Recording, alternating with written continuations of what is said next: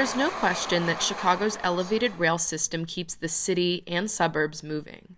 It's sort of an iconic image. Watch any movie or TV show set in Chicago, and you'll probably see more than a few shots of the L. I didn't grow up with the L. I'm from Austin, a car-centric city that's only becoming more so. I guess that's why I've always liked the idea of public transportation as a tool for the community. By focusing on the Chicago L, I hope to learn how public transportation systems came to be, how they operate now, and how they're planning to operate in the future. And I wanted to share some of my findings.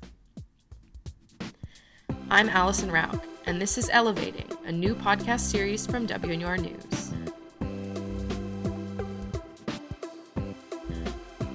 Episode 1. How does the L work? Before we dive in, let's get at least a little familiar with how the L came to be. Like many public transportation systems, what would become the L started developing just as Chicago was emerging as an important American city. Well, in each city, there were natural factors that influenced the course of events. Chicago being a major city, one of the larger cities certainly in its time, with rapid growth in the late 1800s, developed a lot of congestion. That's David Sadowski, a lifelong Chicagoan and a public transportation enthusiast.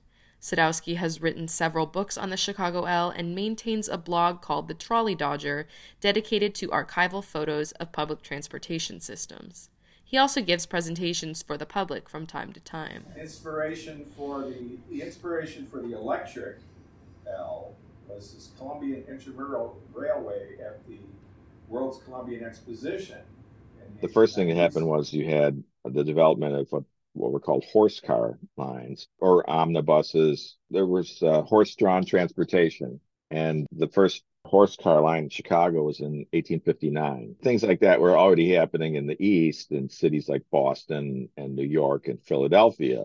The next thing that sort of was more efficient than the horse car was the cable car. People today just associate cable car with San Francisco, but actually in the 1880s, a cable car system developed in Chicago that was actually larger than the San Francisco system. The cable car system eventually got replaced by electric-powered streetcars. These forms of transportation were developing at the same time as the elevated rail systems. You had what's called a grade separation movement in Chicago, where because first, starting with the World's Columbian Exposition in the 1890s, the idea was, well, there's going to be so many people going down to the site of the fair that the congestion is just going to be totally unmanageable. So the solution there was to elevate the railroads and get them off of the street level.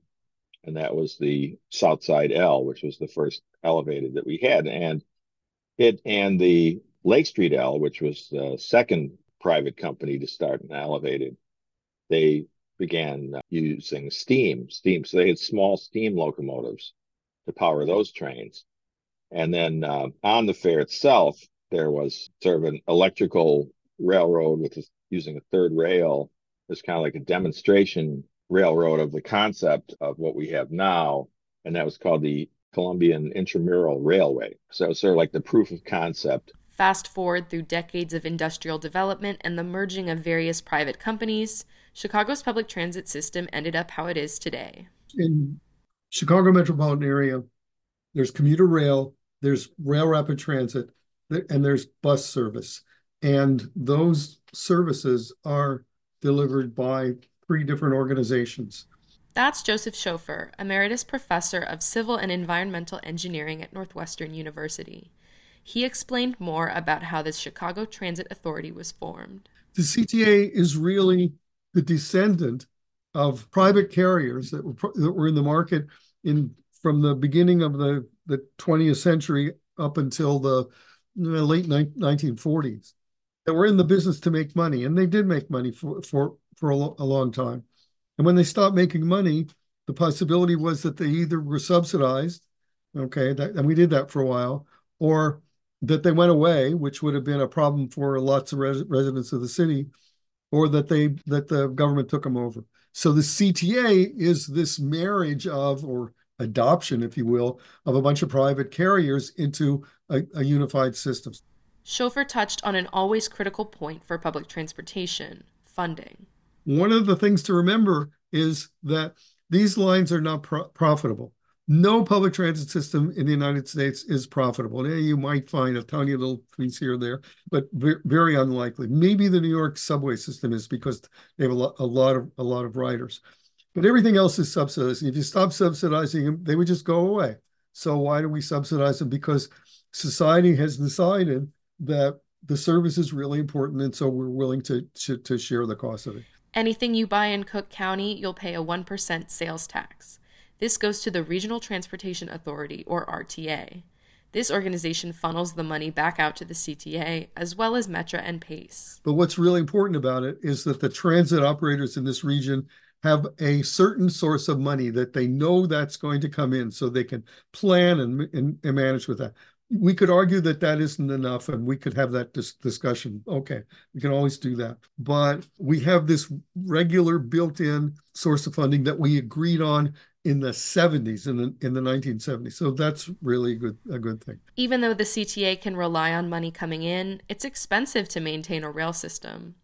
Schofer estimated that the CTA covers a little less than 50% of costs from fares, with the subsidy helping to make up the rest.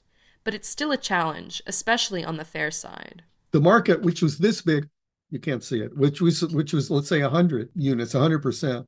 The market is like 50 or 60% of what it used to be.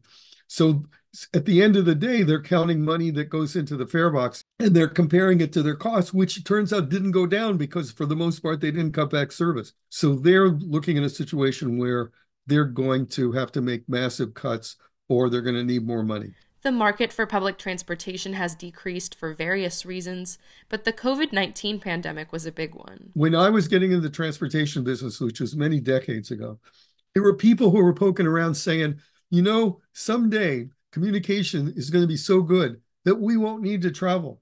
And people did research on it, make all kinds of predictions. And it was a bunch of, I don't know if you can say this on your radio, but it was a bunch of crap. It wasn't true. It didn't happen. The technology came, and it didn't really make any change. Then something came along called COVID. With quarantining and the switch to online events, ridership was bound to be affected. Prior to the pandemic, the CTA was carrying roughly 1.5 million customers on an average weekday.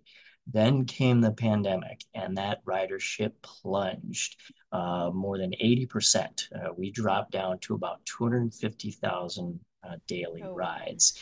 That's Brian Steele, Vice President of Communications and Marketing for the CTA. Steele said that ridership today has risen to about 900,000 on an average weekday. So while that's way up from the peak of the pandemic, it's still a far cry from pre-COVID numbers. Transit ridership doesn't occur in a vacuum. Transit ridership is a function of what's going on in larger society. Prior to March 2020, there really wasn't this thing called work from home. And as we've seen, multiple industries now have hybrid work schedules for their workers. So instead of taking public transit 5 days a week to and from the office, some workers are taking it 3 days a week. Some workers are taking it 2 days a week. Some are taking it 1 day a week. So that's certainly going to have an impact on ridership. But beyond the work commute, I think there's some other societal factors that are factoring into transit ridership. I think a lot of people's daily routines and how they approach their transportation and mobility has changed. Those missing riders mean that the CTA is still figuring out how to continue operations with a significant chunk of their budget gone. But Steele says that another concern is labor. Even before the pandemic began, the CTA was starting to see some challenges in, frankly, having enough workers to operate our trains and buses. Then the pandemic hit, and we saw the impacts that many industries had about the Great Resignation, about people switching careers. We also saw significantly increased competition from other marketplace transportation and like delivery company providers, right? Operators who normally would want to drive a CTA bus were now getting these big bonuses and signing bonuses and incentives from the likes of UPS and FedEx and things like that. So we saw a lot of marketplace competition.